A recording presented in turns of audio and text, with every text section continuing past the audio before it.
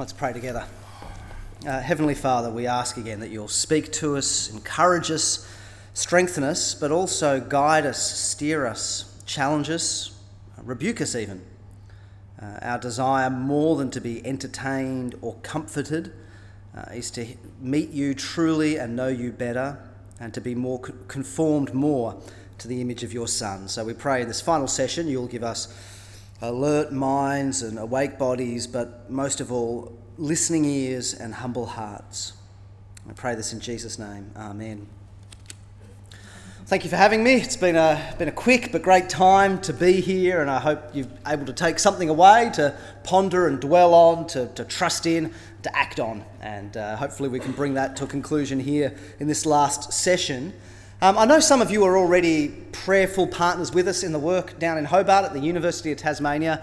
I really appreciate that. It genuinely is a kind of fellow working, whether you're a home missionary here in Tasmania or a global missionary. Part of your team are not just those who work with you on the mission field, but are those who partner with you as they pray. And you know, when I see you and you say, "Oh yeah, we're thinking of you, praying for you, encouraged to hear about you," that means a lot. So I do appreciate that partnership across the state. If that's something you'd like to know more about, and you would like to become prayer supporters or financial supporters of the mission work at UTAS, you can speak with me, of course, or you can just find the website ufcutas.org. So UF for Foxtrot, C for Charlie, UTAS, all one word, ufcutas.org, and through there you can email and ask to be put on our prayer newsletter, if that's something you'd like to do. But whether it's ministering at uni, or leading a church, or running a youth group, or living the faithful life and seeking to teach the Bible to your children and your nieces and your nephews, and bring up the gospel in your workplace, all of us are swept up in the ministry of the gospel.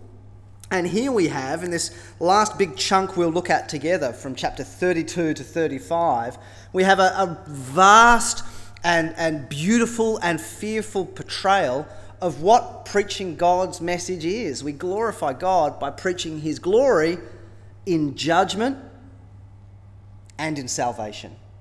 And that's what we do in Sunday school and youth group and around the dinner table and in conversation when someone asks us, and at university evangelistic courses and whatever else, is that we bring glory to God by showing his glory in judgment and his glory in salvation.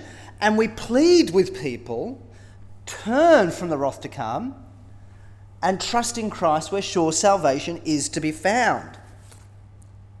That we are a people who have been saved from judgment to eternal life in Jesus. And knowing what it is to fear the Lord, what it is to love the Lord, we then plead with others, be reconciled to God. We continue the same kind of ministry Isaiah had amongst Israel to the world. Knowing what all the things that Isaiah prophesied about reached their fulfillment in Jesus. And so now we say the wrath is coming, but there is good news to be found in the Saviour, King Jesus. Turn. It's a stern, sober, frightening task. Who is equal to the task?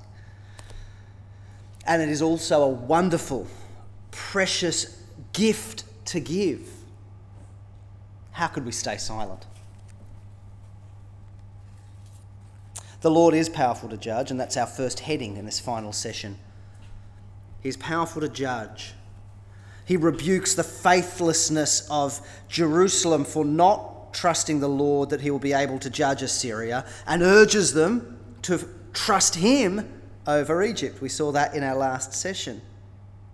He warns God can judge you, and he promises one day God will judge all the nations. He warns that he will be able to bring judgment even on his people. Look, for example, at chapter 32 and verse 9. Zeroing in, focusing on the women in Jerusalem, he says, "You women who are so complacent, rise up and listen to me.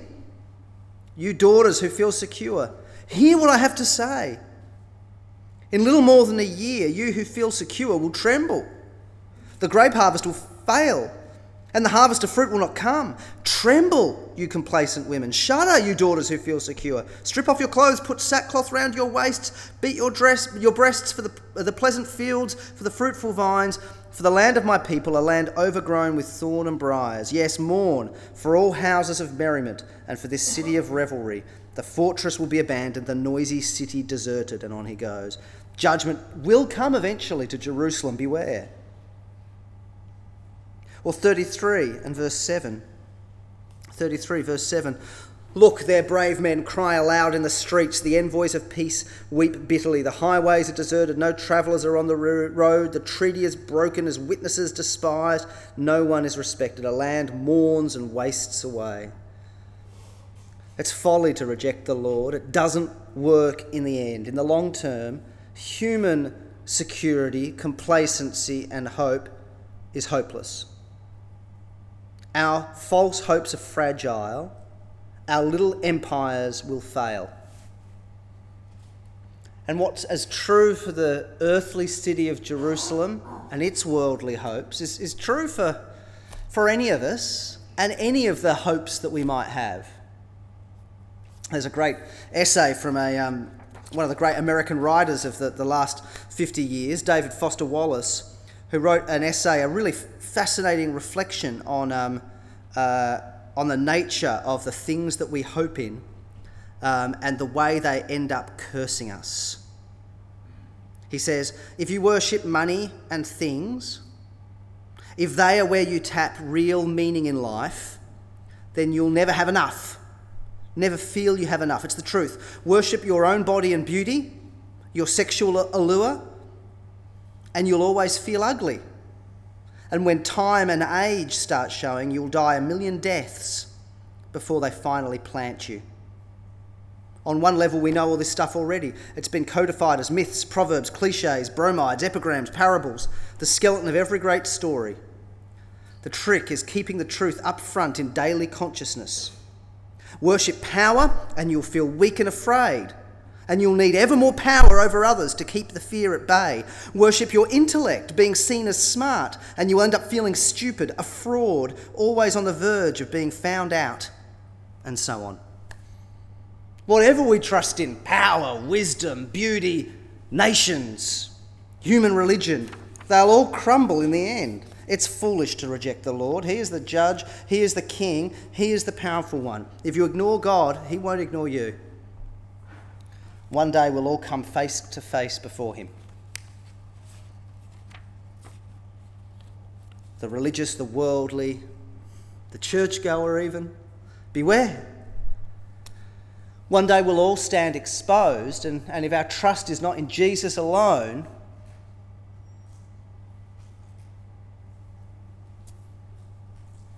the Lord will judge his people, those who claim to be his people, but more, the Lord will judge all the nations. And so his point is, you're better off sticking with the Lord than running after Egypt or begging for mercy from Assyria.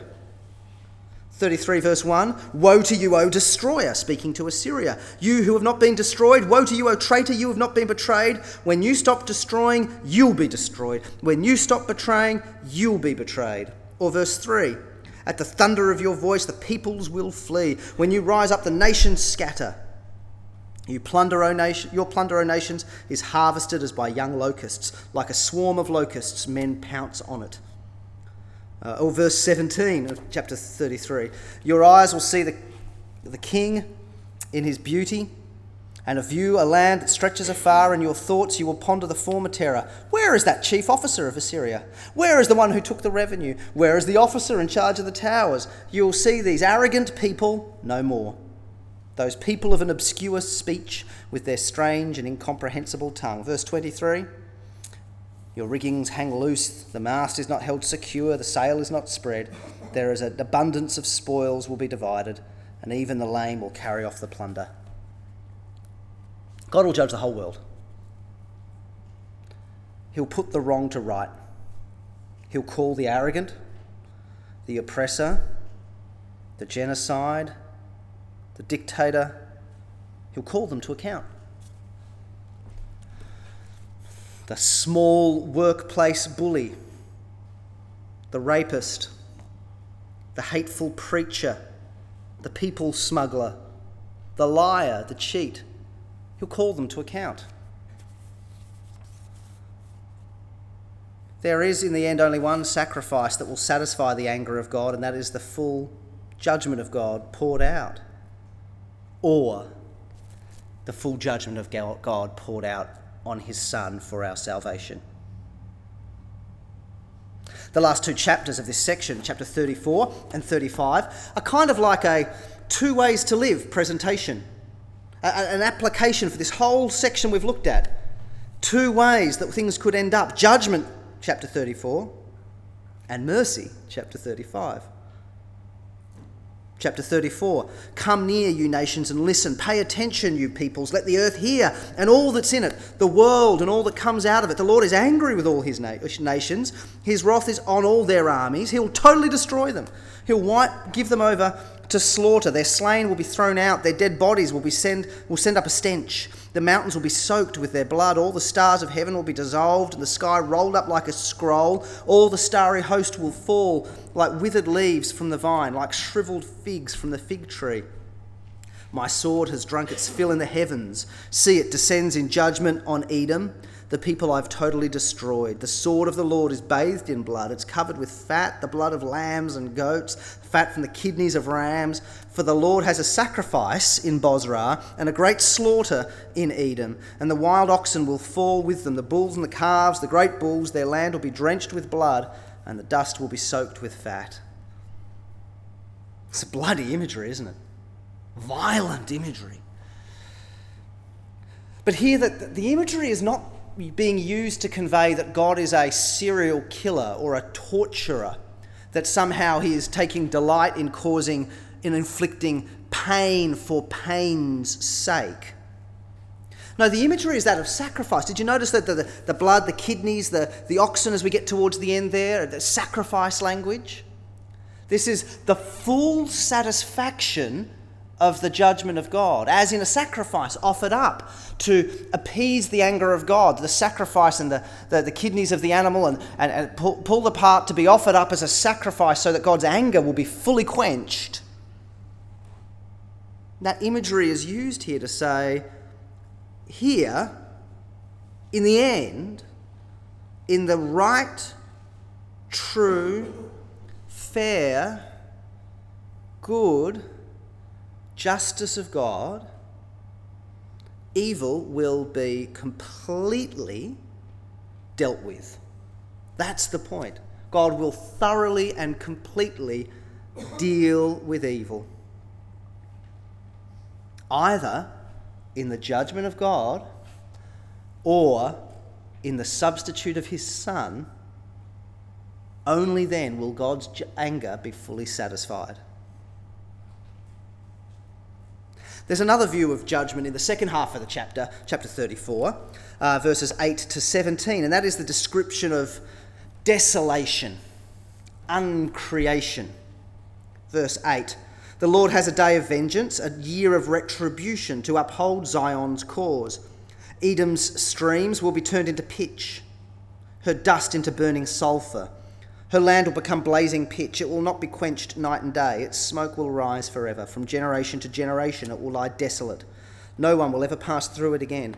The desert owl and screech owl will possess it. The great owl and the raven will nest there. God will stretch out over Edom the measuring line of chaos and the plumb line of desolation. Her nobles will have nothing there to be called a kingdom. All her princes will vanish away. Thorns will overrun her citadels. Nettles and brambles her strongholds. She'll become a haunt for jackals, a home for owls. Desert creatures will meet with hyenas, and wild goats will bleat to each other, and the night creatures will also repose and find for themselves places of rest.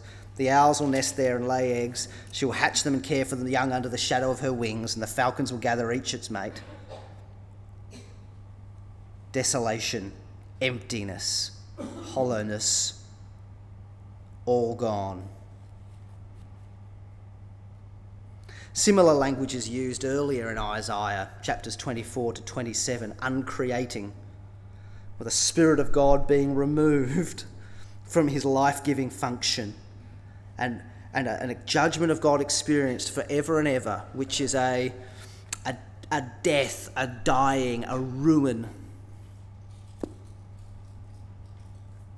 C.S. Lewis, in his science fiction books, gives a beautiful description. Beautiful is not quite the right word. I mean, it is a kind of an ugly beauty, I suppose. He writes well. and he describes this sense in which we mustn't think of hell and the eternity in hell as being beautiful, nice, likeable people puzzled and pleading, saying, "But God, I'm a beautiful, nice person. Why am I here? I really meant well. I just didn't believe in Jesus. Why? Forever and ever." But rather, we must realise that once we come under the final judgment of God, all the preserving goodness and lovableness and niceness that we still enjoy, even though we're sinners in this age, all of that's removed in the final judgment. Within the story, C.S. Lewis says that up to this point, whenever he thought of hell, he pictured lost souls as being still human in that kind of sense. Now, as he watches a damned soul in the stories, a soul under judgment, as the frightful abyss which parts ghosthood from manhood yawned before him, pity was swallowed up in horror, in the unconquerable revulsion of the life within him from positive, self-consuming death. He looks at this man, Weston, and says, if the remains of Weston were there, speaking through the lips of this unman, then Weston was not now a man at all. The forces which have begun, perhaps years ago, to eat away his humanity had now completed their work. The intoxicated will, which had slowly poisoned the intelligence and the affection, had now at last poisoned itself, and the whole psychic organism had fallen to pieces. Only a ghost was left, an everlasting unrest, a crumbling, a ruin, an odour of decay. And this, thought the main character, this might be my destination too. That when the judgment of God finally comes upon the lost soul, we can take this imagery too far and somehow say that we vanish altogether. No, we remain. There is an eternity to hell, and there is a personhood in hell, but it is given over to sin and to ruin. It's lost indeed. It's pitiful and wretched and horrible to be pulled away from all which gives life and goodness and lovableness.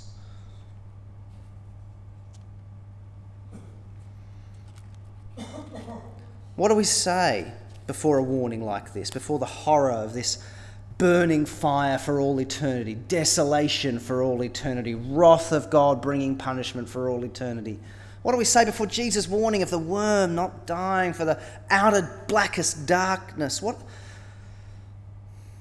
throughout this section, Isaiah again and again says, listen while you still can. 30, verse 30. The Lord will cause men to hear his majestic voice. Listen, hear. 32 verse 9. You women who are so complacent, rise up and listen. Hear what I have to say. 33 verse 13. You who are far away, hear what I have done. You who are near, acknowledge my power. 34 verse 1. Come near, you nations, and listen. Pay attention, you peoples. Let the earth hear. Pay attention. This is important. This is not something to ignore and scoff, to tune out. This is very, very important. And that's what we do as those who preach and teach and evangelise. That's what we do. That's what any of us do when we are in a place where we have the opportunity. We're trying to say to people, we're praying to God for people that they might listen, that they might hear. Jesus does it in his parables, doesn't he? Anyone who has an ear to hear, let them hear. For the day is coming. Listen, don't be complacent. Prepare for the day you die. Of all the things you could do in your life, of all the things you could learn about and become experts in and be entertained by and dwell upon, prepare for eternity, won't you? Won't we? And won't we pray for our family members, our neighbours, our pew-sitting companions who don't have a saving knowledge of Christ, the nations of the world, that they would listen. For Christian ministry, the unique church duty, we do many good deeds as Christians, but our unique duty is to warn of the coming judgment, prepare people for death, watchmen on the walls. We have a grave task, a great burden, a woe, a doom, a warning to proclaim. And it's a great act of love to know of the judgment to come and to be able to extend that warning. The Lord judges. Listen while you still can, and repent. 30 verse 19 says just that, doesn't it? O people of Zion who live in Jerusalem, you'll weep no more. How gracious he will be when you cry for help. As soon as he hears, he'll answer you. Or 31 verses 6 and 7. Return to him, you who've so greatly revolted, O Israelites, for in that day every one of you who reject their idols of silver and gold your sinful hands have made. Or 33 verse 2. O Lord, be gracious to us. We long for you. Be our strength every morning, our salvation in times of distress. For the Lord is powerful to judge, but he is also powerful to save. All through Isaiah, even the darkest passages of judgment flip, and all the time we see this shining through the promise of hope. There are good things in store. He preaches the gospel beforehand, the gospel that comes in Jesus.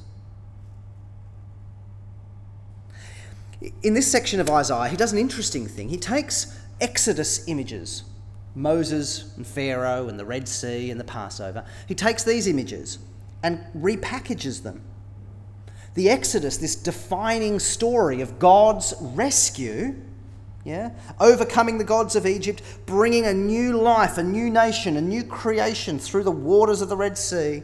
The Psalms sing of it, don't they? Again and again and again. Praise the Lord. Who is the Lord? The Lord, the God of Israel, who rescued with his right hand, his outstretched arm. That's the language, isn't it? And he was reached down mercifully, the Lord Almighty, and saved Jacob in the promises of Abraham, and brought them to his mountain, his holy mountain, and gave them his law, and into his land, his promised land.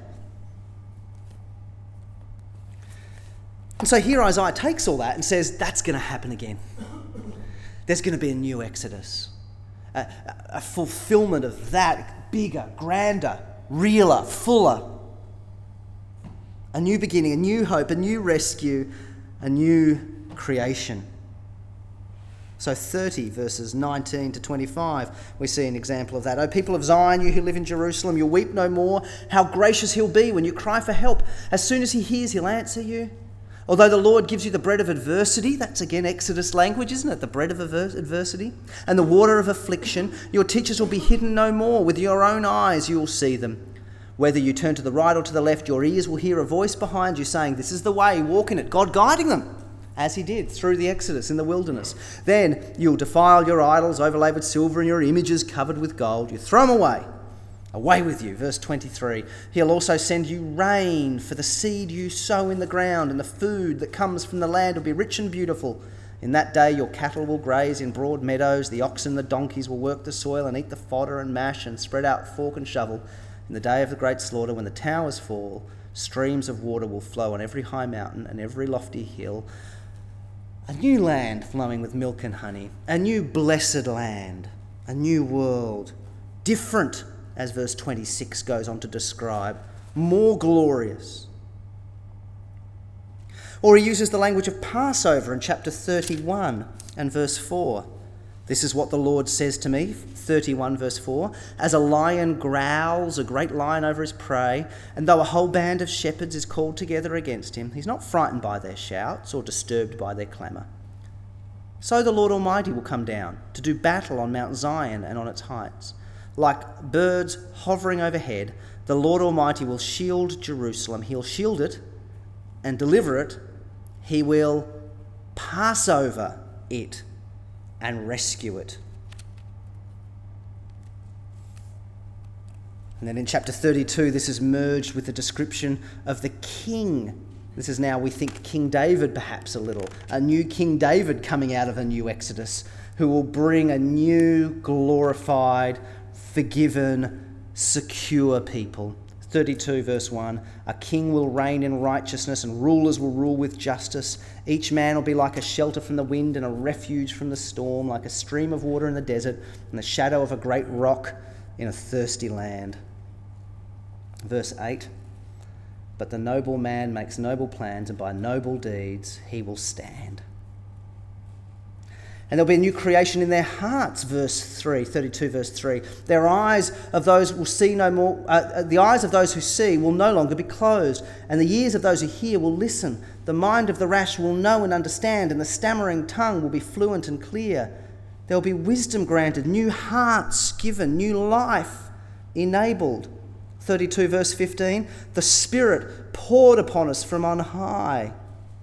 And then the whole land will be renewed, the desert becoming a fertile field, the fertile field like a forest. Justice will dwell in the desert, righteousness live in the fertile field. The fruit of righteousness will be peace. The effect of righteousness will be quietness and confidence forever. My people will live in a peaceful dwelling places, in secure homes, in undeserved places of rest. A new life, a new kingdom, new hearts, blessing from the Spirit.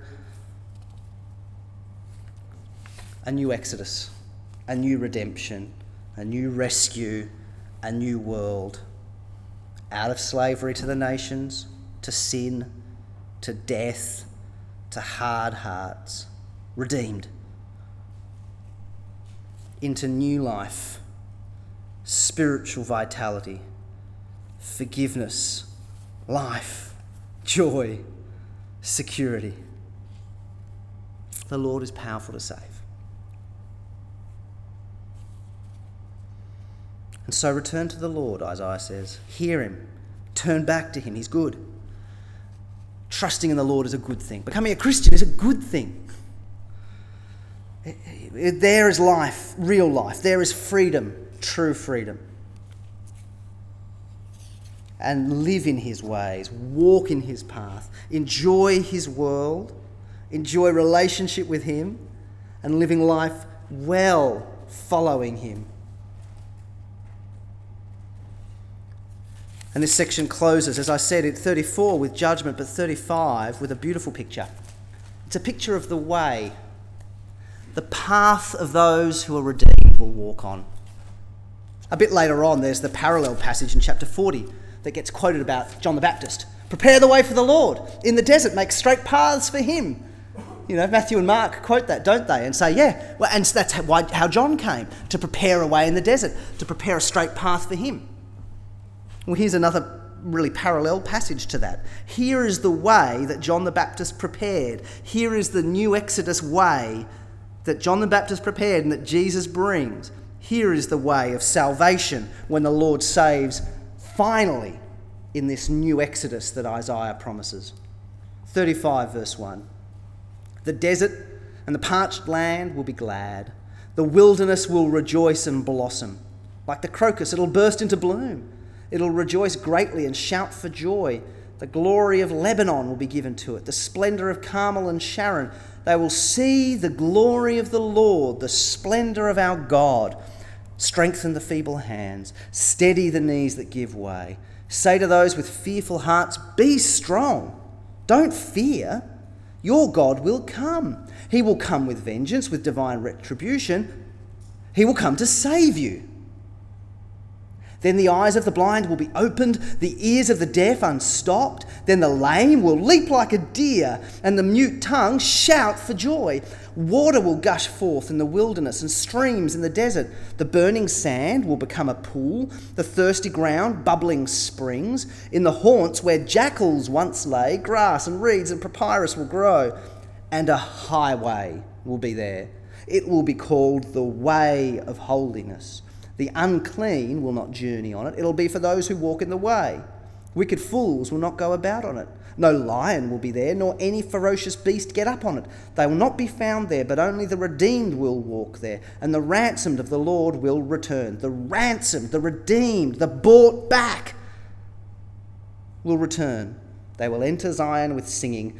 Everlasting joy will crown their heads. Gladness and joy will overtake them, and sorrow and sighing will flee away. And so John came in the desert and said, prepare the way for the Lord, didn't he? And he baptized a baptism of repentance for the forgiveness of sins. Get ready, God is coming. And the one John promised was Jesus, who came to open up this way and to bring this new Exodus. And how do we know that? Well, when John doubted, what did Jesus say to John's disciples? Hey, John, look, what do you see? The blind see, those who are deaf hear, the mute speak, the lame walk, leap for joy. Don't fall away on account of me. I'm the one. I'm bringing the way. And he opened up that way finally, not simply through leading people back to a spot on this earth. He ransomed the people of the Lord. He redeemed the people of the Lord at the cost of his own life. His way was the way of the cross. And through that cross and the redemption of his blood opened up a way that we now can walk on. Any of us can walk on. The most wicked, the most vile, the most drunken, the most foolish, the most untrustworthy, the failed, the flawed, the guilty, the shamed. No matter where you've been, what you've done, or what's been done to you. Through the blood of Jesus, there is a way into life forever. And though we walk now perhaps on that way through a desert of pain and struggle, we know at the end he leads us to resurrected bodies, transformed hearts, forgiven consciences, eternal life. It's good news, isn't it? The gospel is really good news. And that's what we tell people when we evangelise. When we get the opportunity and someone says, so what's this whole Christian thing about? Well, why did you become a God person now? You know? Or can I come to your church? Or this is what we're telling people about. And it's one of the most wonderful things ever, right? It's one of the great joys of life. And when you do hear that person come to faith, I was blind and now I see, the chains are gone. When you hear that, man, it warms your heart, doesn't it? And the angels in heaven rejoice, don't they? What a privilege to be a part of. Let's pray.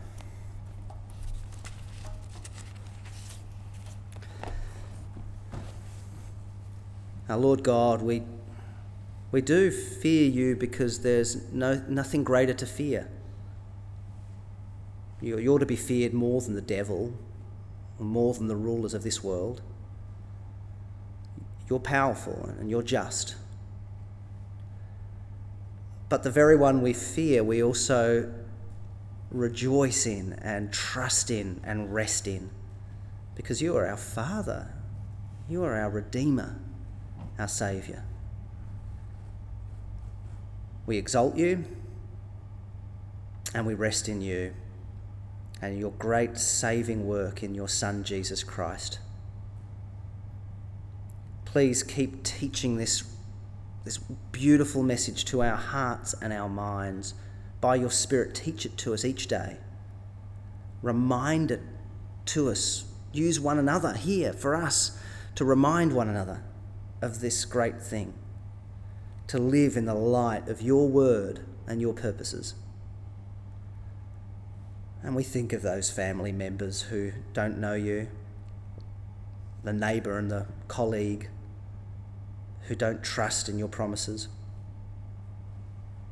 We think of the thousands in the northwest, tens of thousands, hundreds of thousands, the millions in our world, the billions.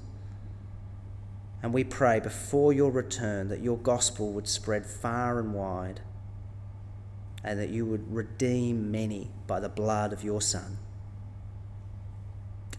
In his name we pray. Amen.